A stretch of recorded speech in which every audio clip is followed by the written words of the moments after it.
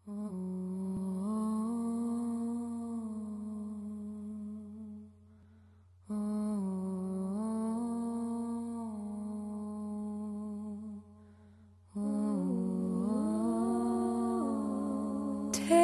my hand,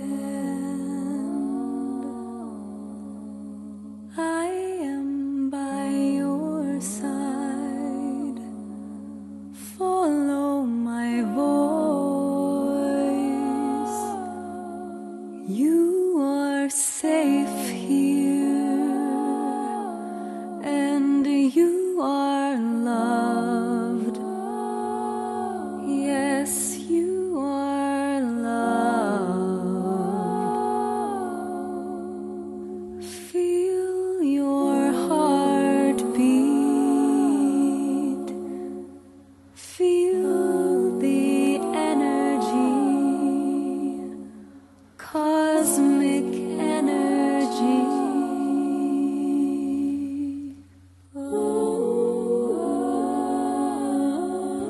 Hello, welcome to our first episode. I am Rinya, and This is Sophia.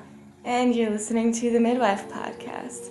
And today we have a really lovely guest. She's a midwife. She works in the Twin Cities.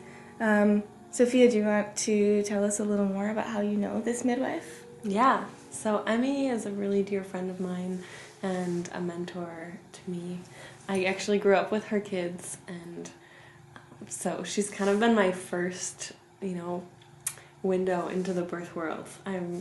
I recall hanging out with her kids when they were teenagers. Well, we were all teenagers, and as teenagers do, we were staying up quite late, and Emme got home from a birth at that point, and she took something out of her bag, and it was like, and her friend, her children were like, okay, like, let's get out of here, like, and I was like, what's in there? And she's like, oh, it's a placenta, and they're like, yeah, let's leave, like, it's gross. And I was like, no, I want to see, I want to see the placenta. Placentas are the coolest. I know. And for some reason, I didn't see the placenta at that point in time, but Emme has allowed me, like, to shadow her midwifery practice, and so I've spent several months working with her and Claire, and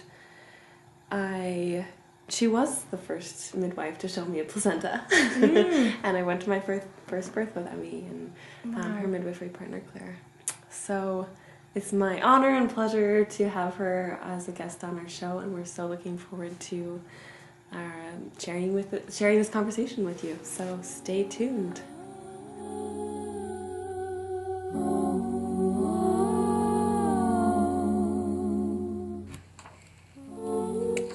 Our first guest on the Midwifery podcast is Emme Corbeil. Emme is a certified professional midwife, licensed by the Board of Medical Practice in Minnesota. Practicing as a primary midwife since 2006, she often works in partnership with other midwives. Her midwifery practice is called Trillium Midwifery Care, serving home birth families in Minneapolis and St. Paul metro area. Emme knew she wanted to be a midwife after the birth of her first child in 1991. Attending a DONA birth doula training by Gail Tully deepened her understanding of the professional and lifestyle of birth work while figuring out her path to midwifery, CNM versus CPM, all the while raising her own young children. There are several routes to becoming a CPM, which we'll talk about later in the podcast. Emme chose to become a CPM through the PEP process, Portfolio Evaluation Process. As part of this extensive certification process, she attended classes at the farm in Tennessee and has also worked in a high volume of birth centers in the Philippines. We welcome Emme to the Midwifery podcast and look forward to hearing her process to becoming a home birth midwife and also stories of her experience as a midwife. So welcome, Emme. Thanks for having me, Sophie and Rinya. It's great to be here. Wonderful. Yeah. So let's just get started and talk a little bit about how you chose to become a midwife. Yeah. Well, I had my first baby in 1991. Before that, I was a teacher and went to school to become a teacher, and I taught for several years in a foreign country, and became pregnant in Bogota, Colombia, and spent about 6 months of my pregnancy seeing an obstetrician because there wasn't a lot of choice. I, was funneled into an English-speaking obstetrician who was actually trained in Canada, and it was an ultrasound at every visit. It was pretty medical, but I didn't know anything different. I didn't really know about home birth for sure. I had a vague recollection that there were midwives that attended births, but that wasn't a choice for me in Bogota. As soon as I moved to Minnesota, I was about between 6 and 7 months pregnant. My sister-in-law, who is a pediatrician in the Twin Cities, said, "You need to go see a midwife." And she gave me the card for her midwifery practice that she saw for her kids. So I became a client of them, and I only had a short period of time left in my pregnancy, and just fell in love with the standard of care that midwifery offers. It was so different than the obstetricians that I was seeing in Bogota. I didn't go into that pregnancy really thinking much about what kind of birth I wanted, although once I was getting midwifery care, it became pretty obvious that I wanted a natural birth. I wanted a holistic birth. I wanted to avoid a C-section. This was in 1991, so kind of before the days of doulas attending births. I didn't know what a doula was. I did intuitively invite a friend to be with me. So I knew that I wanted women close to me. I think my birth plan was written on a napkin from a restaurant, and it said that I wanted immediate skin-to-skin with my baby, and I didn't want medication. That was, I sort of knew I could do that. That was the extent of my birth plan. And I had a fantastic birth. I loved my birth. And after that, I started thinking, oh my gosh, how can I do this job that midwife was providing me? Why were those the two things that you chose to have on your birth plan? Well, I knew that once I got to the States and had access to a library of English-speaking, textbooks and books about childbirth and birth, Michelle O'Dant and Lamaze, and then it just became it was just so natural for me to want that. And I thought about my mother's births and the women in my family. They were pretty medical births, but I knew that women did this. I also had a boyfriend in high school whose sister had a midwife in Toronto, and she had a natural birth. And I remember, and she breastfed her baby, and I was the girlfriend of the brother, and so I was around when she was visiting with her breastfeeding baby, and those were really my first exposure to very young children and sort of natural parenting and breastfeeding. And so, when I had access to, when I lived in Bogota, this was pre-internet. I didn't have Google. There were very few English textbooks or any sort of resources for me and I wasn't a fluent Spanish speaker, even though I lived there. So it wasn't until late in my pregnancy when I moved to Minnesota that I was like, oh my God, there's a whole section in the library of birth books, and was really drawn to Birth into Being and, some of those classics. So anyway. So it sounded like you really educated yourself, and with that education, I did. Really chose a right, natural and I track. also, was sort of like plunked into this really fantastic midwifery practice. I remember my midwife, I just love her. She's moved out of the state now, and I only saw her a few times because it was a big practice, and so I saw a few different midwives. But she was the one that I really connected with, and she happened to be the one on call when, I went into labor. So I felt lucky that she attended my birth. So I knew that that's what I wanted, and I think I was fortunate. I had a pretty straightforward first labor, unlike many women. It was, pretty short as far as labors go, and very straightforward. So there really wasn't time for interventions. I think if I had had a long prodromal labor or a complicated posterior baby, it would have been a very different story. Obviously, every birth story is so unique. How did you become a midwife? Well, so my first baby was born in early 91, and then a little bit later that year, a neighbor of mine had asked me, she had heard she was pregnant with her second baby, and her first had been a C-section. So it was an induction, It was a long, long labor that ended in, fetal distress or intolerance of labor, or non-progressing. I can't remember exactly. So her second baby was going to be a VBAC, and she had the same midwifery group. And I think she just gained a lot of confidence by listening to my birth story because it was so straightforward, and I loved talking about my birth because it was so amazing. And so she asked me, long before we knew the word doula in our community, if I would attend her birth. And she wanted some photographs. She had a video camera in those days. That was a big deal. And she asked me if I would do those things, but just be, her companion. Her husband was terrified because the first birth had ended so traumatically for everybody. And so I attended her birth, and it was long, and it was crazy. And so for me, even though I had this inkling that I loved that role of a midwife when I was giving birth, actually witnessing the work of a midwife and witnessing a woman laboring was absolutely so transformative. As motherhood is, when you become a mother, witnessing birth for me was unbelievable. I mean, I think I was there for 18 hours and time stopped. Like, I didn't get hungry, I didn't get tired.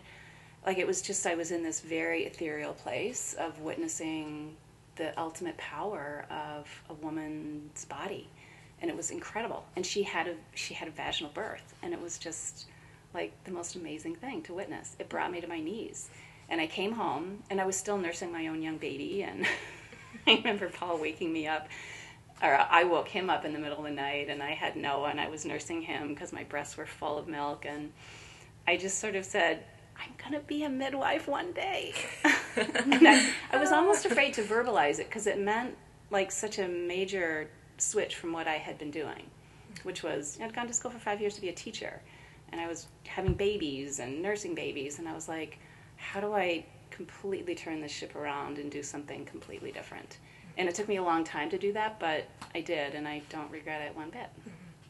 Yeah. So Can you talk about why it was so satisfying that her having a VBAC was, particularly empowering, and maybe explain a little bit about what a VBAC is? So a VBAC stands for vaginal birth after cesarean, and currently in our country, it was different in the early 90s when my friend had a C-section. I think the C-section rate at that time may have been 20%, but now it's well above 30%. So if you imagine you're a young woman and maybe you're not thinking about having kids right now, maybe you're in college or you're in high school, but one day you might be in the position of wanting to become a mother or wanting to become a parent in some way.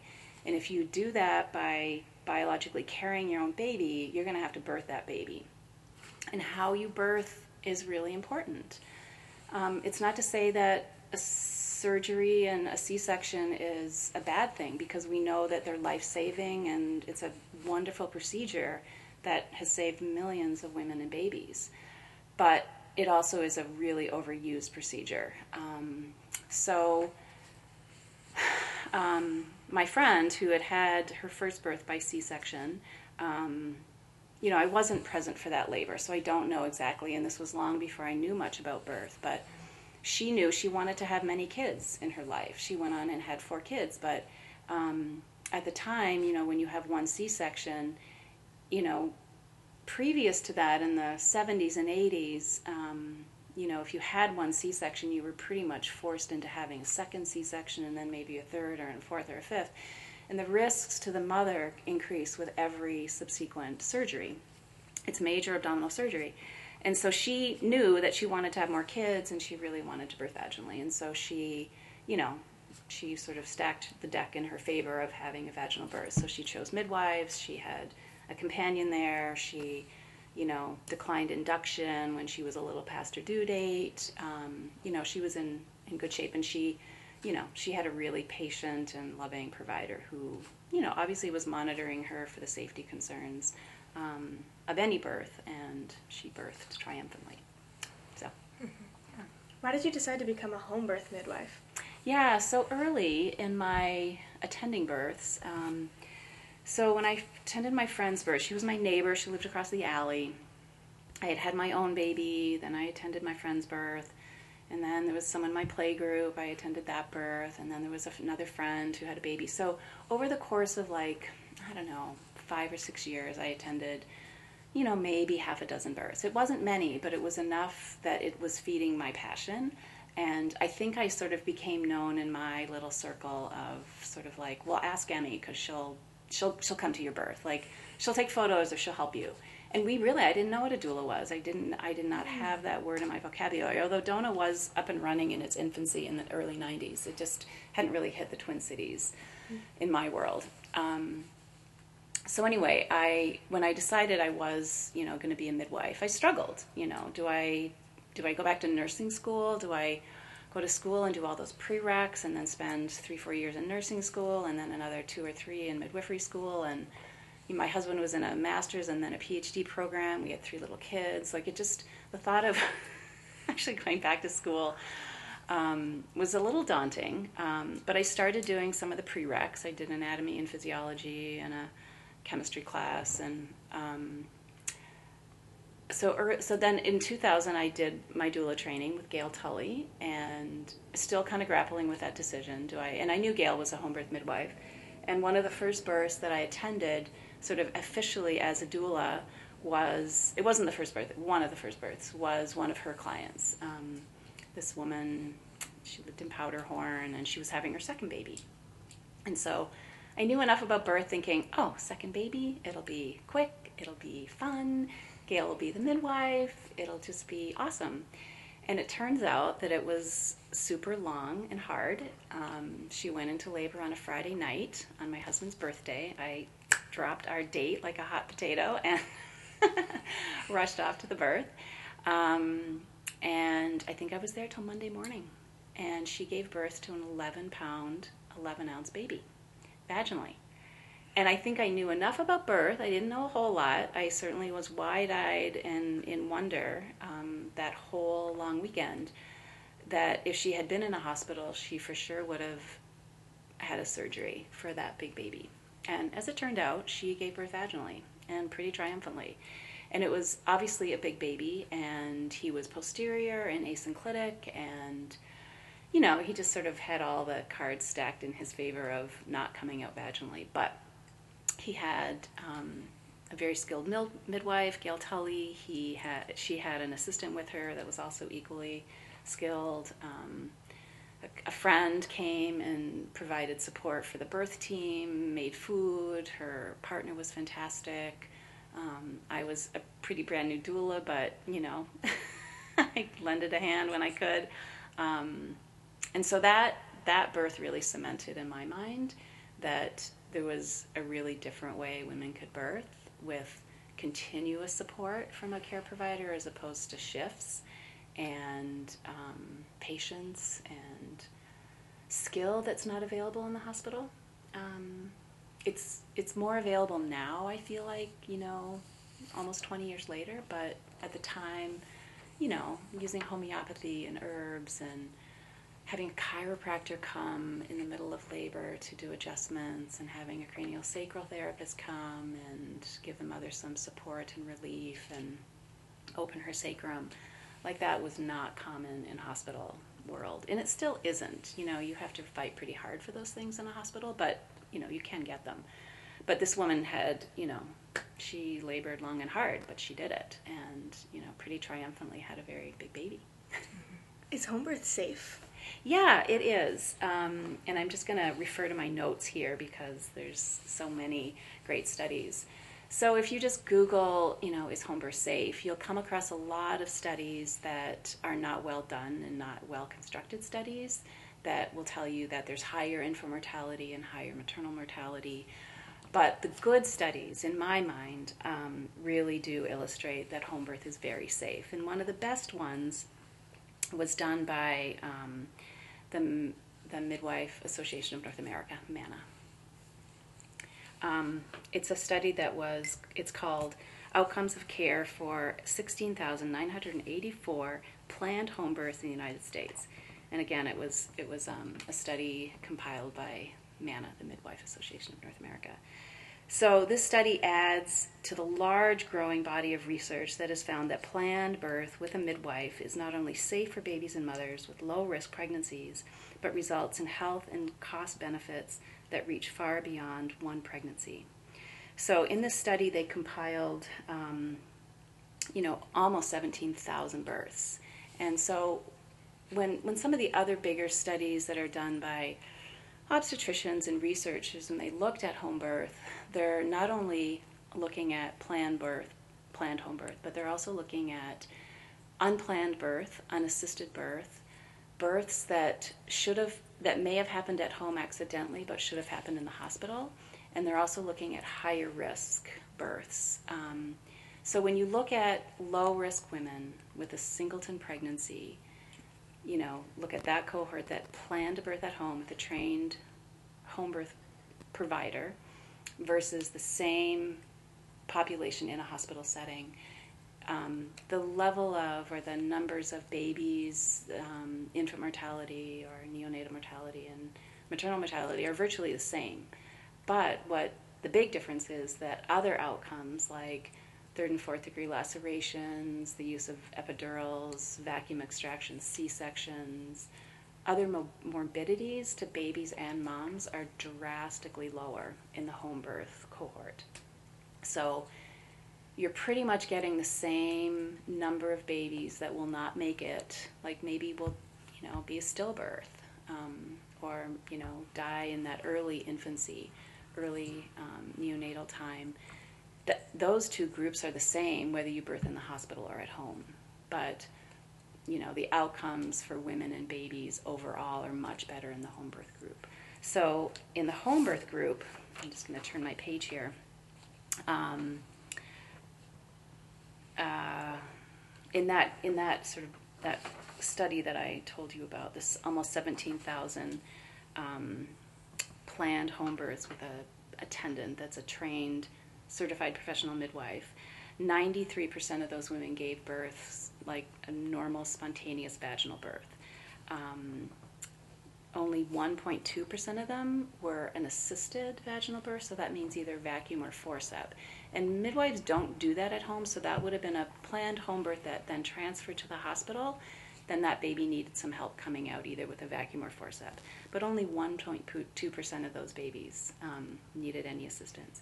And then the C-section rate for that, those 17,000 women that they tracked was 5% in the home birth group. And obviously, the C-sections are not happening at home. This would have been a labor that would have transported to the hospital because it was long, or the mother requested epidural, or requested transport for, medications. So a 5% C-section rate. I mean, that's pretty darn low when our national average C-section rate is over 30%. And in some states, like New Jersey, I think it's over 50% of women are giving birth by C-section. So. What are the problems with C-sections that you see? Well, it's major abdominal surgery, so it's just a long recovery for a mom or a person who's giving birth versus a vaginal birth.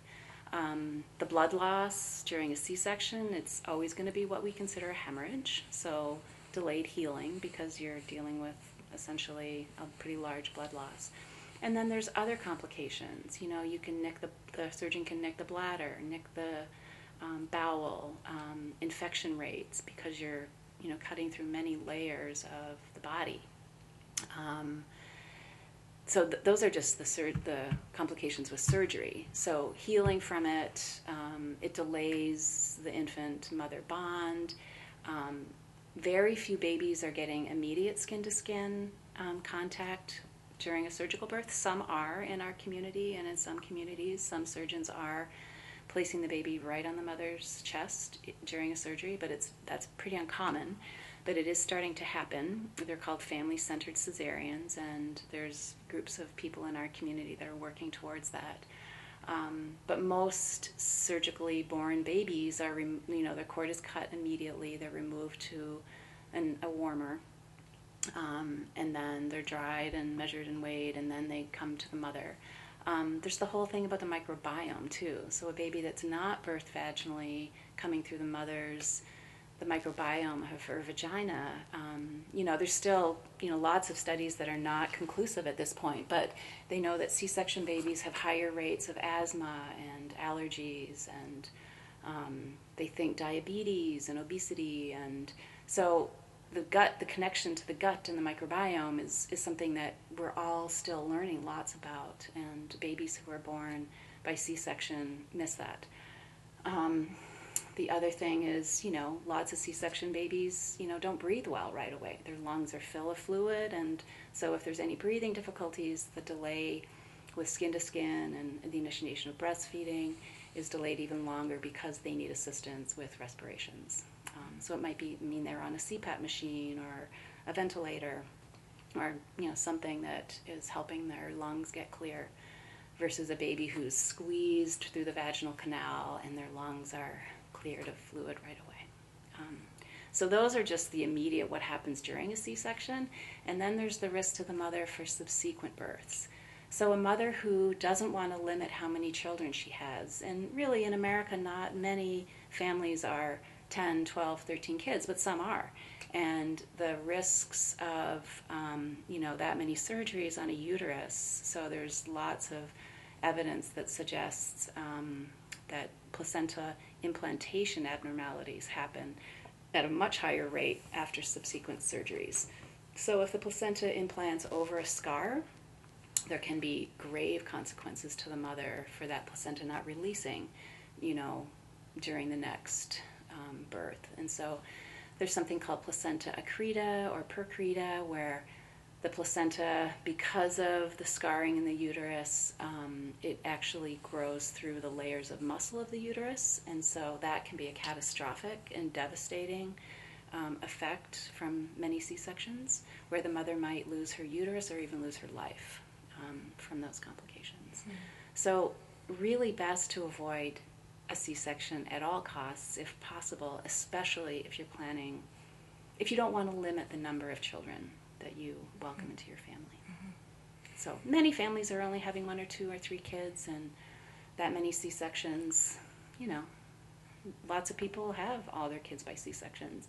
But if you're a person or a woman or a family that don't want to limit your childbearing options, it's really important for many of those communities, the Plain communities, the Amish communities, the Orthodox Jewish communities, the very Catholic communities. They don't want to limit their childbearing capacity. They don't use birth control, and they might have 5 or 6 or 8 kids or 10 kids.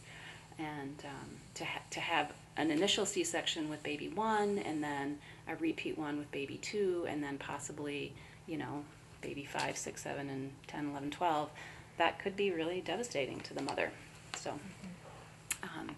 So yes, home birth is safe. It's safe when a pregnancy is normal and when the mother is low risk. Mm-hmm. So what makes a woman be low risk? So a healthy person. And some people would, put age into that category, and I don't as a home birth midwife. I look at the lifestyle of that woman and that family. So what does she eat? How does she move her body? How does she take care of her relationships? So in our standard of care, which is a document that I follow very closely as a licensed provider, I can't care for a woman that has liver disease. I can't care for someone who is a type 1 diabetic and depends on insulin to process her sugars. I can't care for someone who has a blood clotting disorder or who has a seizure disorder. So there's a list of things that would put someone in a higher risk category, and I can't care for them because they're not low risk. There's complications that can occur during pregnancy and birth that are just not suitable for the home environment. Mm-hmm. So number 1, you just have to be healthy and low risk. Mm-hmm. And really most childbearing women are healthy and low risk. Most childbearing people are, they're young, they haven't had a whole lot of life behind them to have a lot of health concerns, but some people do, and there are situations in which, an obstetrician or a perinatologist or a maternal fetal medicine doctor in a hospital birth would be the safest option. Mm-hmm. So we want to kind of move on and talk about where do you think, you've talked a little bit about, midwifery as a profession and mm-hmm. how you came to it, and as you've spent many years in midwifery, where do you see midwifery going at this point? Yeah, I feel really blessed to have landed in the Minnesota Twin City area. where we've had such amazing, strong advocates for normal birth in our community. Not only midwives that have been practicing many, many, many, many, many more years than I have, but a really rich community of doulas and childbirth educators and body workers who are so passionate about supporting the childbearing year that we are so blessed. I mean, I happen to be the treasurer of the Minnesota Council of Certified Professional Midwives, and so I sort of manage their membership list, and I know that we have like 60 members, so 60 either students or certified professional midwives or certified nurse midwives, just in our small community. And then there's a whole community of certified nurse midwives, so the ACNM, the American, what does it stand for? Nurse midwife? American College of Certified Nurse Midwives. Yeah, thank you. Since I'm not one of those, that didn't come to me right away. I think there's about 100 certified nurse midwives in our community, many of whom support physiological normal birth and really do support out-of-hospital birth. We have some really great thriving birth centers in our community in the last 5 years that are doing great and doing really fantastic work. So where is it going? I hope that we really flip the table and we, at some point in our national conversation about midwifery and in Minnesota, the number of births that midwives are attending is pretty small in Minnesota. It's probably 10% of certified nurse midwives are attending births, or certified nurse midwives are attending about 10% of the total number of births in the country. The number of babies born at home with a planned attendant is, in Minnesota, less than 2%. In some states it's higher, but it's still, it's a small number. So where would I like midwifery to go? I would like the tables to be turned. I would like there to be 80% of babies born into the hands of midwives at home and in the hospital, and 10% of 10 to 20% of the babies born, into obstetricians or by C-section, because those women need a higher level of care. You don't need an obstetrician and a surgeon to attend a healthy, low-risk pregnancy. And so how does that compare to the rest of the world? Well, Renu, you just had a statistic that you floated off your tongue. In many countries, it's the opposite, Yeah, if I'm not mistaken, I've heard that about 85% of all births around the world are attended by midwives, because birth is a normal event, but for some reason here we kind of treat it pathologically instead of physiologically, so effectively treating it like a disease. But I mean, I feel it's the one area of medicine where you're going to the hospital without a problem, but for something that could happen totally normally. Yeah. And should. Yeah. And I think our culture feeds that, our media, our television shows, it just feeds the fear of birth. And then when there's fear, you get a disruption in the hormones of labor, and those things don't happen at home. When a woman or a person and a family, when they stay in their home environment, there isn't the fear-pain cycle that is common when you leave your home in a state of vulnerability and change and transformation. So when you show up at a hospital and you see a stranger and you see people in uniform and you're subjected to tests and procedures that are maybe not of your choosing, and you're very open and vulnerable, you're automatically disrupting the hormones of labor and birth. And so when you choose home birth, which is what I specialize in, I come into a family's home. I'm an invited guest. I don't, I come in quietly. I've been there before. They know me well. They've had probably 10 to 15 prenatal visits with me. And how long are your prenatal visits? We schedule a full hour to get to know families. And we really like to meet families at the beginning of their pregnancy, but sometimes people transfer care later in pregnancy. But we have the gift of time. And with that gift of time, we build deep, trusting, loving relationships with. It's really hard to attend a birth of somebody that you don't really love and trust.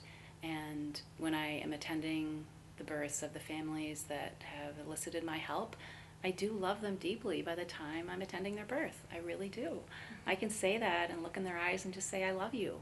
And I know you can do this. And this is going to be hard. And it's going to be amazing. And I can't promise you your baby will be born at home, but 90% of the time it will. And it's really a miraculous experience. So you've talked a lot about the physical benefits of natural birth.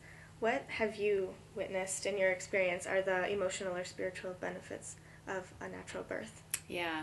So a woman or a person giving birth without medication and without separation from their baby at the time of birth has the highest or the largest amount of oxytocin sort of like pumping through their veins than they will at any other time. And what is oxytocin? In their life.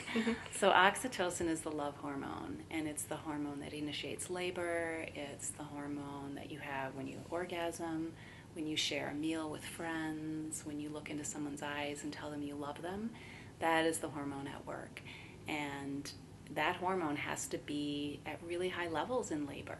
And then once your baby is born, you know, your oxytocin levels are through the roof and in just the most wonderful way. And it happens in the hospital, it happens at home, it happens in birth centers. And women and people feel empowered by that. It's a total high. If you've attended births, I mean, I've been attending births for about 20 years, and it's been a couple weeks since the last birth I was at, and I'm feeling really antsy, like I have 3 babies lined up right now, and I can't wait until the next baby comes, because I get fed by that. Like, that's a big part of my love of this work, is that, so, you know, a person giving birth, you know, if you give birth naturally without medications, and if you don't have separation from your baby, you have the highest oxytocin surge you will ever have in your life. And that is just a life-changing event, absolutely. It's just it's just an empowering, transformative time. Yeah. So what does attending births give you? Well, definitely an oxytocin hit. And I grew up in a family where women were really revered, and, you know, I sat at my mom's knee with my aunties around me, and I was just sort of fed a feminist menu of women being empowered, and I feel like I can do that. The work I do is really really feminist work. It's empowering women to come into their power, and when women give birth, it is just the most amazing thing, and they feel it. People feel it. You just can't get beyond it. So witnessing that, on a day-to-day basis or week-to-week basis, witnessing people having that power and knowing that they grew this baby and that they nurtured this baby and that they labored and pushed this baby out of their bodies, and just bearing witness to that, there's nothing like it. It's a holy, sacred thing, and it's just beautiful work. What are some qualities of an exceptional midwife? Oh, there are a lot. I think probably the biggest one would be patience. Birth is long, especially for a first-time birthing person. Usually, not always. And I think patience is an exceptional skill to have. Sitting on your hands and not doing, and not feeling like you have to do something. As long as the mother is eating and drinking and the baby is tolerating labor, the midwife really doesn't have to do a lot. There's a little charting we have to do for legal reasons and to make sure that the story is told in the event we need to go to the hospital, that those people can sort of read the story and understand what's going on. I'd say patience is the biggest one, certainly love and a kind heart. Birth isn't always easy. Sometimes it's really long and hard and scary, and things can turn quickly at birth. So certainly having skills to resuscitate a baby, to stop a hemorrhage quickly, to make critical decisions to get that mother or that person to care quickly, are skills. So sort of quick, critical decision-making skills are pretty key. And then there's lots of little tips and tricks that you pick up along the way, but those are things that people can learn. Mm-hmm. Yeah. What was a moment that you questioned yourself as a midwife? Yeah, there's lots. I wrote down a few. I wrote down a few notes about this because I was reflecting on this today. Birth is, as I just said, not always easy. It's not always swift and romantic and lovely and candles and scented lavender sashes. I definitely question, and certainly as I get a little older in this work, being up multiple nights in a row, is definitely hard. And I'm not at the point where I'm thinking of retirement or changing my practice much, but, I can see maybe in 10 years, I'll definitely be slowing down. There's definitely times I've questioned midwifery and myself as a midwife when I've committed myself to a family to be their attendant, and I do work in a partnership, so I feel good about that. That's a nice thing. Where, midwifery gets in the way of my own life. So family birthdays, and I can think of weddings I've missed, and my husband's 40th birthday I missed, and my own children's, important events. Being in a partnership helps that a little bit, and I know that there are groups of midwives in the Twin Cities that are trying to move away from, one midwife being the only person that can be in that birth, because that's not a sustainable model for midwifery. So certainly, when you hear women say things like, "Oh my gosh, I couldn't have done that without you," and I always shake my head and say, "Oh yes, you could have, and you did, and you would have done it whether it was me attending you or another midwife or my colleague or my partner," because birth is really, the power is in the birthing person, and she or he need to know that. And so, I think when someone has a really empowering birth, they heap those accolades onto the attendant, and that's really, really not fair. I try and discourage people from doing that because, I did it to my own midwife too, when I had a really lovely, empowering birth. I was like, I thanked her. I brought her a gift. It was like, thank you so much. And what she really did was empower me to birth my baby. And I do see that in a different light now that I'm an attendant. But yeah, definitely, long nights. And the other thing about a small practice is that, unless I really take a chunk of time off, I'm always on call. Right now I have my bag packed, my car's full of my birth stuff. I have to bring certain bags in at night when it's cold out. My medications, my electronic things, they can't stay in the car all night. And I just, some women birth really quickly. Some people have fast labors. And so I could get a call right now and, be catching a baby in an hour. And so to always live your life, as if you might have to dash out the door and drive across town in rain and sleet and snow to help someone birth their baby, that's a pretty heavy load to carry all the time. So I think the burnout rate for midwives is pretty high, especially with that, consistent on-call status. So those are, there's definitely times I've questioned, my work as a midwife. And certainly there are hard births. There's births that even though the mom was low risk and the baby was healthy and the pregnancy was normal, that things changed quickly in labor. And it was literally life or death. And, my practice has been very fortunate. We haven't had a fetal loss or maternal loss. I hope we never do. But those things can happen. And I think it's really hard for those midwives who have those situations to have to really re-examine, what happened. And yeah. Okay. Can you walk us through what home birth looks and feels like? Yeah. Most of the time home birth it's really dreamy. So, as I said before, we have deep and usually pretty long and loving and trusting relationships with families we serve.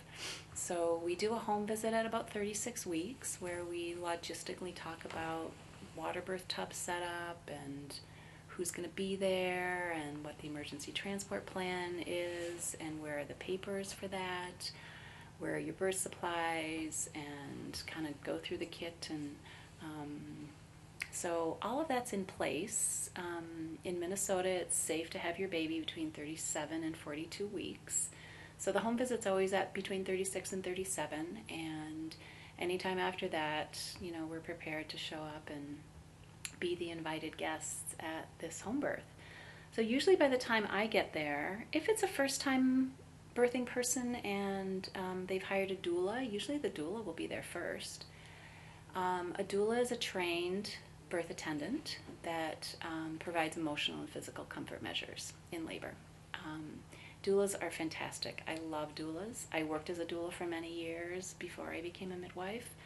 I love when home birth families have a doula because I know that we just will have extra support and love and care at that birth. So sometimes I arrive in active labor. The doula's maybe been there for a while, maybe not that long. I usually arrive and it's usually pretty quiet and dark. A lot of women do labor at night, and so it's not uncommon to, get that birth call at 2 or 3 or 5 in the morning when labor's been going on maybe the day before, and I'm called and it's active labor. So it's usually pretty cozy. Most people choose to birth in pretty low light. Might be some candles going. Most people who are birthing don't want bright lights and, lots of stimulus. Sometimes there's some soft music playing, sometimes not. What I and my partner do when we first arrive at a birth is just quietly let ourselves in the house and just take a deep breath. We wash our hands and just observe what's happening. We usually take out some of our equipment to do an initial assessment of mother and baby, or birthing person and baby. So we're taking a blood pressure and a temperature and listening to the heart tones. And we start a chart on her, we start a labor flow, and if things are kind of trucking along, we're helping set up a birth tub if that's not already done, or filling the birth tub. And it is really not a misnomer that we are literally carrying water at birth. Most home hot water heaters will not fill up a birth tub in one filling. So very often if the birth is happening, it's kind of trucking along, we are boiling water and hauling it to the birth tub. That happens a lot. I would say the biggest reason why a second-time birthing person doesn't have a water birth, if she or he wants one, is because the birth happened too quickly and there wasn't enough water in the tub. So we literally are boiling and carrying water. We're just making sure that the birthing person is eating and drinking and voiding, and we try not to ask too many questions. We don't want to sort of fire up that prefrontal cortex of the birthing person's brain. We want her to stay in that really intuitive, primitive brain function where it's hormonal, and the person's usually pretty unaware of time and space. They may recognize that we've come, but they're not engaging in conversation because it really takes them out of the hormones of birth. So we try not to ask a lot of questions. If we need to, we'll ask the partner or the doula. And as birth becomes, it's apparent to us that the birth is becoming more imminent. Maybe the birthing person's feeling some urge to push, then we're making sure that we're completely set up, that we have our medications drawn up and by our side, that our birth tray is ready to go, that our resuscitation equipment is in working order, and we have a resuscitation board and a bag and mask and the things we need for an infant resuscitation.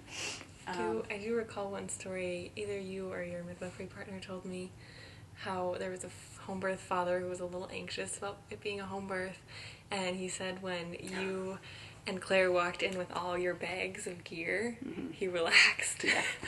It's like, oh, they've got stuff. Like, they have things. We have stuff. We'll be okay. We have bags of stuff. Bags of stuff. What are in some of your bags of stuff? Yeah, well, I have 3 bags I bring into a birth along with my purse, which always contains my computer, which is where I chart. I have one bag of resuscitation things, so it's got oxygen, bag and mask, tubing for an infant mask and an adult mask. It has a resuscitation board and something called an LMA, a laryngeal mask airway. It's got a neck roll so the baby's in the right position. What else is in there? A couple artificial airways. I think that's everything in that bag. And then I have my main birth bag, which has my birth tray. And in my birth tray are non-sterile gloves, sterile gloves, an amni hook, which is something that's used for breaking the bag of water, but I have rarely ever done that. But I always have one in case I need it. I have sterile instruments for cutting the cord and or performing the episiotomy, which is a cut on the perineum between the vagina and anus. And sadly or happily, I've never done one of those, but I have instruments to do it if I needed to. I carry medications to stop a hemorrhage, and I carry some homeopathics. I carry Rescue Remedy and something to clamp the cord really quickly, so a big cord clamp, although I prefer to use a cord band, which is a more leisurely way to do it, but if I need to do it quickly, I have a cord clamp. And some sterile syringes and needles to administer the medications for hemorrhaging. And I think that's it on the birth tray. And then what's in the bigger bag are, instruments and things to suture a perineum if we need to do that. So lidocaine and suturing equipment, sutures and suturing instruments.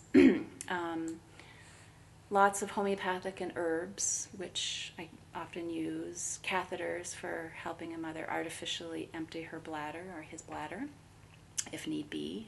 Again, many of these things I rarely use. A sharps container for safely disposing of sharp needles and things like that. And then extra medications of all the things I carry in the birth tray. So extra Pitocin and Methergin and Cytotec, and then vitamin K and eye ointment, lidocaine. So I have a little med bag, and then I have extra gloves and extra cord clamps, and yeah. Mm-hmm. And then so that's my main birth bag, and then I have a prenatal bag, which is everything I need to use during a prenatal visit or a postpartum visit. So that's got fetoscopes, Dopplers, blood pressure cuffs, various sizes of all those things. Ways of determining jaundice. I have blood draw equipment if I need to draw cord blood, or if I need to draw blood for bilirubin testing of the baby, swabs for GBS testing, so lab supplies, forms for all those things. Lots of informed consent documents. I have a backup paper chart in case I don't have internet or the internet's down and I can't access my online charting. I have lab forms and toothbrush and toothpaste for my own use. A little energy drink for those long nights. Lots of little things. Yeah. Flashlights. So midwifery is not just this woo-woo sort of Homebirth midwives come into the house and chant. Like, no. You're prepared. I've never chanted at a birth, although I wouldn't be opposed to doing that. No, we are trained to handle emergencies if we need to. Mm-hmm. So, yeah, home births are pretty dreamy, and there's usually always a tub. I'm going to attend a birth this month or next month of a third-time mom who is choosing not to have a tub, which is weird to me, but I'm like, okay, less work for me to, take down the tub. She just bursts quickly and she doesn't want to be bothered. But I would say like 99% of the families we work with want access to a tub, whether for labor and or birth. Once the baby's born, it's up on the birthing person. We never separate the baby unless it's really an emergency and we're transporting the baby. So the baby stays skin to skin. The cord is not cut or clamped, usually until well after the placenta is birthed. And, we ceremoniously do it. Usually the partner or an older sibling will cut the cord. The postpartum time is very sweet. It's actually the time in the birth that I feel like is the most work for me and my partner. because there's pretty regular checks of both mom and baby. There's the birth of the placenta, which a lot of people feel like once the baby's born, the birth is done. And it's true, the birth of the baby is done, but it's before the placenta comes and the bleeding is controlled, that is the riskiest time of birth for the mother. And so it's the time that I feel I'm at my most alert and most, you're just watching everything. You're assessing a brand new baby. Is he or she breathing normally? Is the temperature stable? Is the baby's color good? Is the heart rate normal? How do the lungs sound? But you're also like, the birth is not done. The placenta is inside still, and the mother's at her biggest risk for a hemorrhage. So you're really trying to stay calm. You're trying to, keep the hormones very, very, we have a rule in our practice that whoever's in the room when the baby is born has to stay there. And then no one new can come in the room, and there can be no social media, no phone calls, no Skype visits until the placenta has been birthed and bleeding is controlled. Mm-hmm. One of the worst hemorrhages I saw as a new midwife was a second baby, and there was a third baby. No, it was a second baby. The first baby was a young boy. I think he was 12. And there was a whole bunch of people in the living room. There was probably 5 people, a mother-in-law and some friends and someone to watch the older child and this older kid. And they could hear that the baby arrived. It was a nice, healthy scream, and the baby was lusty and beautiful. And while we were waiting for the placenta to arrive, this burst of energy came into the room. And then there was a phone call. And the mother was completely distracted from finishing the birth. And even though I had attended lots of births as a student, it just, it didn't occur to me that this was really a disruptive thing that was happening. But she started hemorrhaging, and it was a bad hemorrhage. Like, we didn't transport to the hospital. We controlled it quickly and swiftly, but she lost way more blood than she should have. And I believe the main reason why she did that was because she was completely taken out of her birth hormones with attending to and greeting these people who were coming in with love and excitement, but she had not birthed the placenta yet. So that birth was instructive for me. We set some ground rules of keeping the energy and the hormones for birth and the placenta the same. Yeah, I can really relate to that. I think having started out seeing birth from the perspective of your practice and attending 5 home births with you to start out my experience with birth, and now I'm kind of transitioning more into doula work as in hospitals, and that hour feels so sacred in home birth, and I'm just kind of shocked moving into the hospital with like how many procedures they're doing and all the doctors coming in and out, and they're taking the baby to do this or that, and it feels so distracted. And the juxtaposition between what I started out seeing and the busyness of hospitals, like it feels like, oh, it's not protecting that time.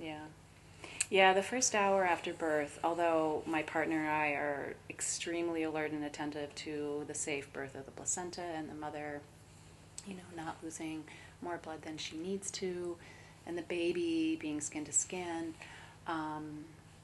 so we're right there until the placenta's born and her uterus is firm and she's not bleeding. We are right by her bedside, doing frequent checks on baby and mom.